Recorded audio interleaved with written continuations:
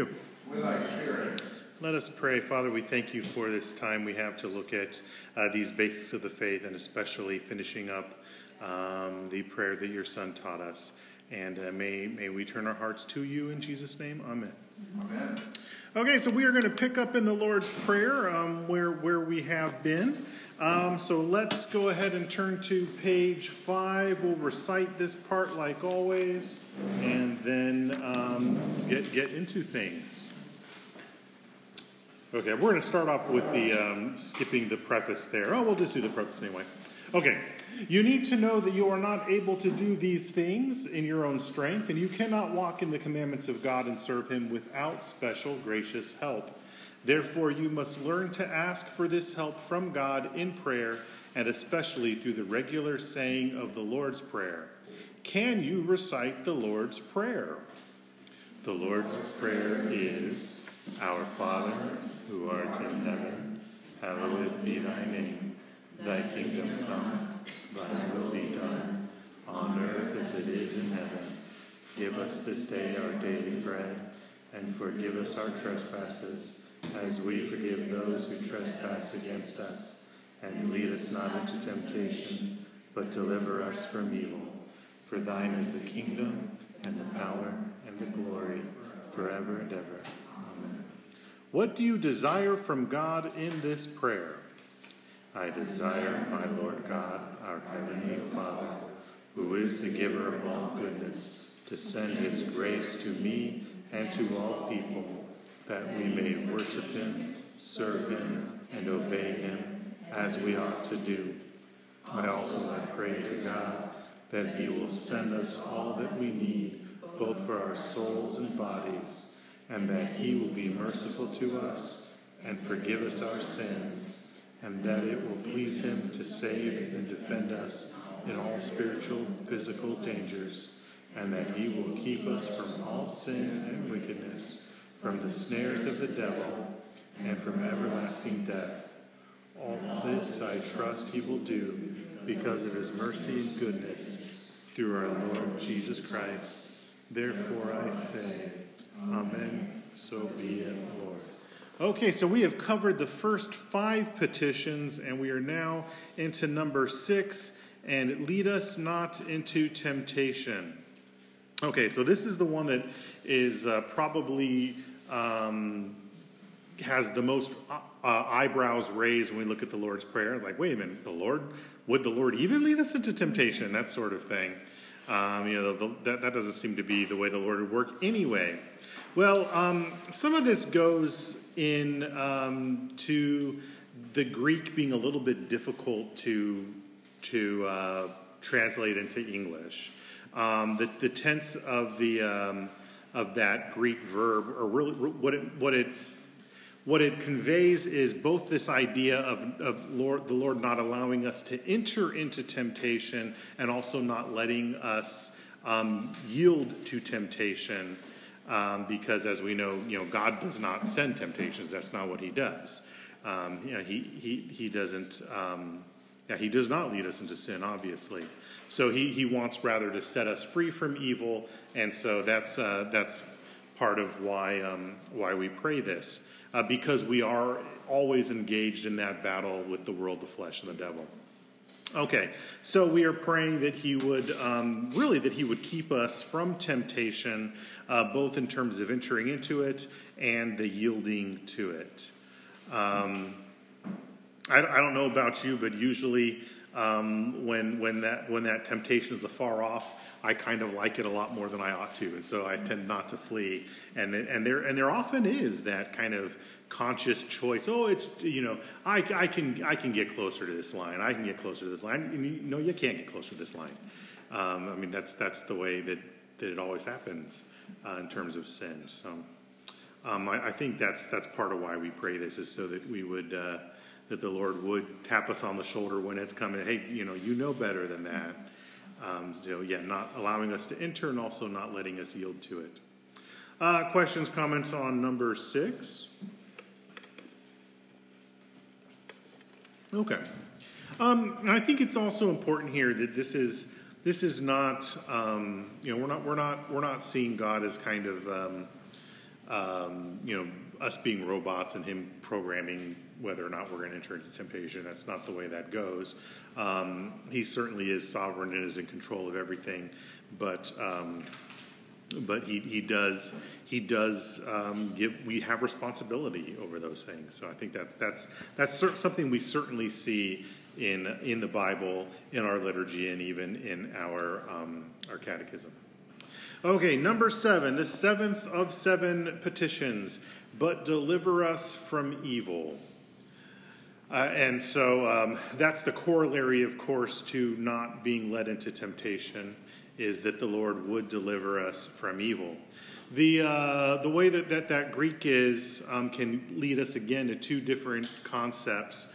One is evil kind of in an abstract sense, and the other one is more of a personal sense, like as in the evil one, deliver us from Satan, the evil one. Both things really are conveyed. The Greek is ambiguous in the text about that. So you'll find some translations prefer evil one, some prefer evil kind of in a more abstract sense. And again, we fight against the world, the flesh, and the devil. And it's not always easy to see which of the three it is at any given time. So, sometimes it may be the evil one. Sometimes it may be the evils of our fallen flesh, or the evils of a fallen world, or any combination thereof working together. So that's important there. And something that we do need to combat at times is this popular idea that somehow Satan and God are kind of opposites. This almost dualistic approach to things, where it's like, okay, you've got this choice now between God's trying to influence you one way, Satan's trying to influence you the other way, and you get to make that final choice. That's not Christianity. That's not the Bible. Satan only has the power that God allows him to have. He can only go to the end of his chain. I think C.S. Lewis called him God's ape or something like that. And you see this illustrated best in the book of Job, where Satan has to go to God for permission to afflict Job in all the various and sundry ways. And so that's, the Lord is always in control. Satan only goes as far as the Lord allows him. And, Satan, he's been defeated. It's just, we're just kind of in a cleanup operation at this point. And so it's not this dualism that sometimes we see kind of more popularly. Thoughts, questions, comments on that? I see a couple of potential confused faces. I don't know. I was just thinking, and I looked it up, it's 1 Corinthians 10, it says that no temptation has seized you except what is common to man, and God is faithful. He will not let you be tempted beyond what you can bear. But when you are tempted, He will also provide a way out so that you can stand up under it. So that's what I'm always looking at. Yeah, that's a really good passage. And the idea for that is indeed that, even when temptations do come our way, that is something that the Lord has allowed. But if He has allowed that to come by, we do have the power to resist it. The concept of temptation is very closely tied to testing. And I don't think we should look at it so much as we need to prove to God anything. I mean, He knows us better than we know ourselves. But I think that is for our benefit. Do you remember what we read in the beginning of James' epistle? I'm in James 1. Let's pull that up here.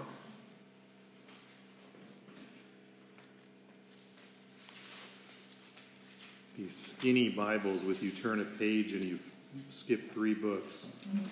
Okay, James 1, beginning of verse 2. Count it all joy, my brothers, when you meet trials of various kinds, for you know that the testing of your faith produces steadfastness. And let steadfastness have its full effect, that you may be perfect and complete, lacking in nothing. And then he goes in to talk about different applications for this. And so there, the various testings and whatnot that do come in this world, the trials that come in this world, that are going to come in this world, are for our strengthening. It's kind of like going to the gym, and if you've ever done any weightlifting, what happens is you're tearing down that muscle when you're doing that strength training, and so that it can be built back stronger, because that's what happens. It comes back stronger, unless you do it really badly and then you've hurt yourself, but that's another issue. I have no experience with that whatsoever, of course not. The first time I ever did I did a leg day at the gym. Oh gosh, we put way too much on that stupid calves machine. We were walking around like T-Rexes for about a week and a half. Me and my college roommates. It was ridiculous. It was terrible. Okay. Anyway, so yeah, that's part of what we have when it does come to temptations and resisting the evil one, is that does build strength. But we should not go out courting temptation in that case. I mean, that's not an excuse to do that. But just we know that that's going to come. Trials and temptations will come, and but the Lord will always give us a way of resisting. He always does. That's good. And anything else on this one? Okay, well then let's look. Then we have this doxology here. For thine is the kingdom, the power, and the glory forever and ever. Amen. If you look at the various renderings of the Lord's Prayer in the Bible, that's not there. It's something that snuck in liturgically pretty early on. It seems that it was something that was added originally in a liturgical fashion, and then in some Bibles, some older translations, this might be in some editions of the King James if memory serves, kind of a scribe writing it in the margin got snuck into when they recopied it. And so you might find some Bibles with it, but you never find that in a modern version that's using all the many best manuscripts we have. But yeah, that is something that was done liturgically often. We don't see that all the time in our liturgy.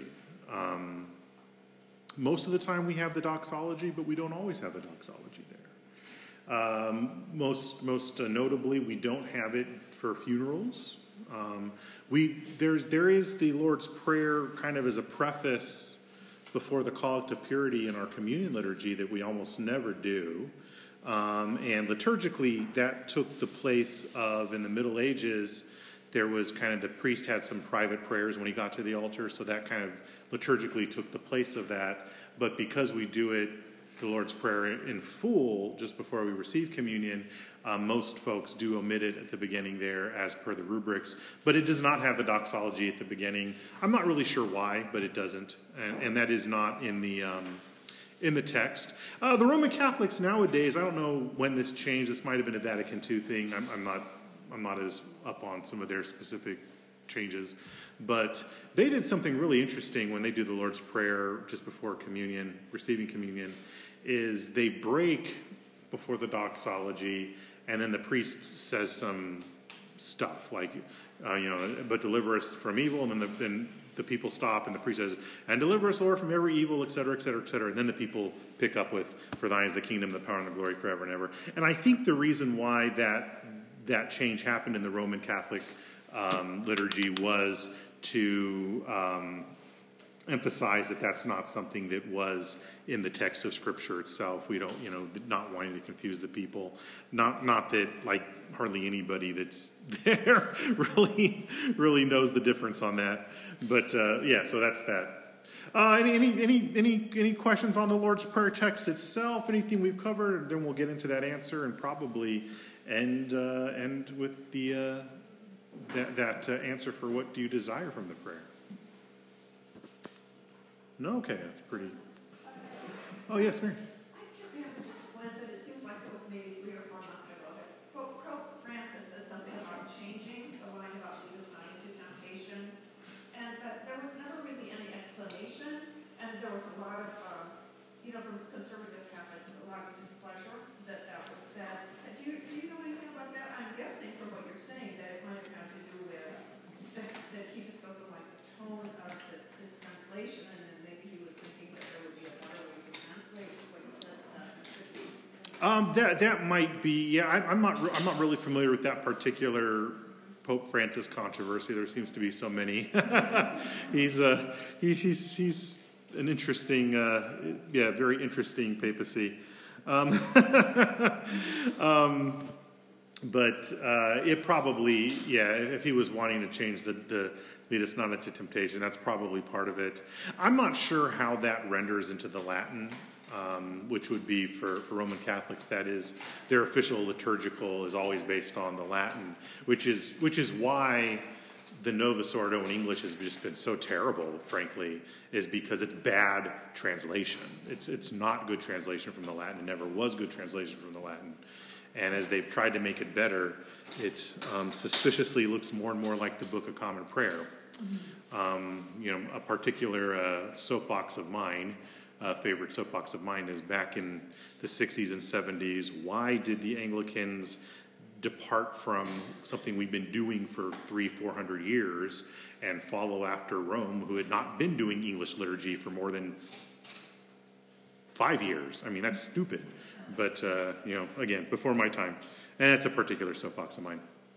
Okay, the what do you desire from God in this prayer? I desire my Lord God, our Heavenly Father, who is the giver of all goodness, to send his grace to me and to all people, that we may worship him, serve him, and obey him as we ought to do. And I think I really like the way that that's phrased about sending his grace to me and to all people. We do need the grace of the Lord if we're going to keep the commandments, if we're going to worship him, serve him, obey him as we ought to do. And that's really the way our catechism frames the issue. Why do we entreat the Lord in prayer? According to the catechism, well, it's because we can't do what we need to do as Christians without prayer. We can't do what we need to do without the Lord's help, and so that's why we pray, because we need that help. And then he says, and so I think that's really important. And I do like that it does have "and to all people." That goes back to the "Our Father who art in heaven" part. This is a corporate prayer. Lead us not into temptation. Give us this day our daily bread, etc. So that's all part of the "to me and to all people." We don't ever stand alone as Christians. I think that is something the Lord's Prayer teaches us. Also, it says, I pray to God that he will send us all that we need, both for our souls and bodies, and that he will be merciful to us and forgive us our sins. So we have physical needs, we have fleshly needs, we have things that our bodies needs, we need provision, our daily bread, we talked about that. But that hints at something that's even more important, which is our spiritual need, that grace of God, that mercy from God, that forgiveness that really is the root of it all, everything that is about this relationship with the Lord. And then it says, and that it will please him to save and defend us in all spiritual and physical dangers. The Lord is the one that fights for us, right? The Lord sends his, we see that picture in Revelation 12 of Saint Michael fighting against the dragon, because the Lord does send his angels to fight on our behalf, and he does fight on our behalf as well. And then it says, and that he will keep us from all sin and wickedness, from the snares of the devil, and from everlasting death. None of us deserve eternal life. We all deserve damnation. And it's the Lord that keeps us from that rescues us. And then it says, and all this I trust he will do because of his mercy and goodness through our Lord Jesus Christ, which is beautiful. I mean, that's what it always boils down to. That's why the liturgy is so Christocentric, and that's why our preaching is supposed to be Christocentric. That's why our church calendar walks through the life of Jesus, because everything is through our Lord Jesus Christ and through who we are, and because of who we are through him, rather. And it says, therefore I say, Amen, so be it, Lord. Amen is that Hebrew word gets brought straight into the Greek that means, so be it. It's not the send button on the heavenly email, but it means so be it. It means I agree. C.S. Lewis said something funny one time about how he has trouble saying amen during spontaneous prayer time because he's like, I haven't had time to reflect to see if I really agree with this or not. Can I say so be it to something? I don't know if I can trust you on on that. I'm like, yeah, I can dig that there, C.S. So, okay, anything on these? Any discussion, questions, commentaries?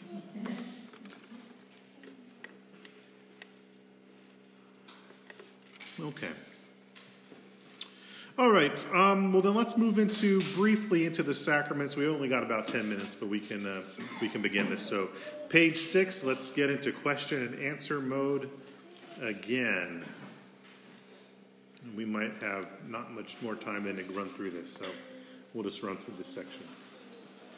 How many sacraments has Christ authorized in his church? 2 only. Baptism and the Lord's Supper that are generally necessary for salvation. What do you mean when you speak of a sacrament? I mean an outward and visible sign authorized by Christ of an inward and spiritual grace given unto us, a way and means whereby we both receive the spiritual grace and are also given a pledge to assure us of this receiving. How many parts are there to a sacrament? 2. The outward and visible sign and the inward and spiritual grace. What is the outward and visible sign in baptism? Water in which the person is baptized in the name of the Father and of the Son and of the Holy Spirit. What is the inward and spiritual grace? It is being born again of the Holy Spirit and made a child of God by adoption in grace, that is, it is dying to sin and a new birth into righteousness. What is required of persons to be baptized? 2 things, repentance, which is a turning away from sin, and faith, which is steadfastly believing the promise of God concerning Jesus Christ, proclaimed in the gospel and the sacraments. Why are infants baptized when it is clear that they cannot consciously engage in repentance and faith? They are baptized on the basis of the promises made on their behalf by godparents and in anticipation of their sure acceptance of these same promises when they reach maturity. Why was the sacrament of the Lord's Supper ordained by Christ? For the continual remembering of the sacrifice of the death of Christ and of the benefits we receive from this sacrifice. What is the outward and visible part of the Lord's Supper? Bread and wine, which the Lord commanded to be received. What is the inward and spiritual part, that which is signified by the outward? The body and blood of Christ, which are really and truly received by the faithful in the Lord's Supper. What are the benefits received by the faithful by partaking? The strengthening and refreshing of our souls by the body and blood of Christ, even as our bodies are strengthened and refreshed by the bread and wine. What is required of those who come to the Lord's Supper? They are to examine themselves to be sure that they repent of their sins, are steadfastly intending to lead a new life, having laid faith in God's mercy through Christ, thankfully remember his death, and are loving and charitable to everyone. Are there other sacraments? Other rites and institutions commonly called sacraments include confirmation, absolution, ordination, marriage, and anointing of the sick. These are sometimes called the sacraments of the Church. How do these differ from the sacraments of the gospel? They are not commanded by Christ as necessary for salvation, but arise from the practice of the apostles and the early church, or are states of life blessed by God from creation. God clearly uses them as means of grace. Okay, so these last two questions come from the ACNA Catechism, and it's basically acknowledging that common, at least for a very long time now, distinction between the two and the other five. There are folks that will go to the mat over the number being either 2 or 7, and I think those are kind of foolish arguments, because really it depends on how are you defining them. In the articles and in the catechism, the focus when it comes to the sacraments are that institution by Christ and that generally necessary for salvation for everybody. The reason why that's the focus is because something that had happened during the Middle Ages that led by the Roman Church was this elevating of those other 5, and this overemphasis on the different sacraments, and kind of downplaying at times, unfortunately, baptism and the Lord's Supper. So there was this very superstitious approach to baptism where, okay, you got to get your kid baptized. If you don't, they're going to hell. But then there was never any expectation of anything beyond getting through the rite, which is an abuse of the sacrament. I mean, there is no grace if there's no faith, right? Same thing with the Lord's Supper. It was not uncommon for people to almost never receive the Lord's Supper in those days. The priest would receive it every day, and the people would watch it happen. The priest would watch it being carried around and being lifted up and all that stuff. And like, well, this is just too holy for you people, for you common people. You might defile the sacrament, and so you'll spiritually partake of it by looking at it. And then, so there was this just abuse of the whole system. And it's also significant that this number of 7 doesn't develop until the Middle Ages. There's differing numbers until then. The Eastern Church never really has put a number on it. So this idea of there were always 7 sacraments, and that's what it means for Catholicity, the Church has always said that's just not true. That is one of those developments in the Middle Ages. But we can agree that everybody agrees that the Lord has commanded baptism and the Lord's Supper. Before we get into the details of this, any questions kind of on the big picture? Because we're not going to have time to get into really details of this today. Okay. Well, I think in that case, I would like to. Let's first. Before we do, we'll dismiss a little bit early, but I do want to address that idea of generally necessary to salvation. So that's not what we would call in Latin ex opere operato. This idea that the rite itself is what conveys the grace. That's not the point. But in order for baptism to be efficacious, there must be faith on the part of the baptized. And that, of course, does not necessarily have to be, a conscious faith prior to the baptism, because we do baptize infants. We always have baptized infants. But there does have to, in order for the inward and visible grace of baptism, that being born again, to be efficacious, there must be faith. Similarly, in order for the inward and spiritual grace of partaking of the Lord's body and blood to be beneficial and to be efficacious, it must be received in repentance and faith. And so, the generally necessary to salvation is not a superstitious way that was often looked at in the Middle Ages, but it is recognizing that the Lord does use the sacraments as a way of conveying his grace. Some might say that's because it's such a clear sign of the gospel, a clear picture of the gospel. I think that's a little weak. Sacramentally speaking, I think there is something deeper going on spiritually, but at the same time, we do need to recognize that without faith, baptism is just getting wet, and without faith, the Lord's Supper, as St. Paul saith, actually brings condemnation rather than the blessings of partaking of the Lord's body and blood. And part of that is because if one is getting baptized, it is under that there are being promises made at the baptism that this person is going to be trained in the faith, They're going to be raised in the faith. They're going to be taught the faith. And so if someone then being taught those things of the Lord turns away from the faith, then there is condemnation. The fact that they were baptized is a witness against them.